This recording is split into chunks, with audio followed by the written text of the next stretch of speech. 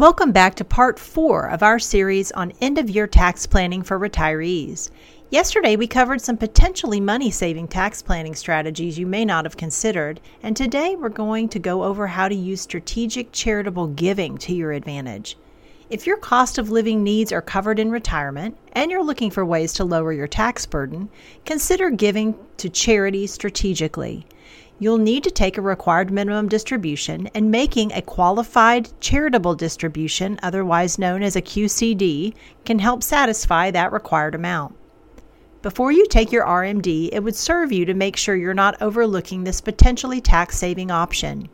A QCD will allow you to use all or a portion of your RMD, up to $100,000 per person in 2021, to make a charitable donation. This means even if you don't itemize, you can get a tax benefit from your charitable donation, if it qualifies and if you qualify. As a side note, the CARES Act suspension of RMD has not been extended into 2021. You may also want to use charitable strategies to your advantage. Bunching allows you to defer or accelerate donations depending on your tax burden or other factors for the year.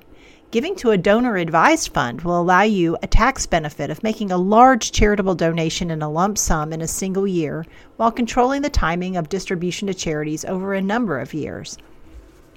Additionally, if your securities have gains in a particular year, you can donate the gains to get a charitable deduction at fair market value without counting the amount of the gain as income.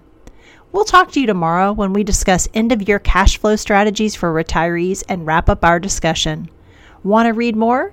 Visit AspenWealthMGMT.com and click on Resources to access a wealth of tools and topics to help you navigate your financial journey.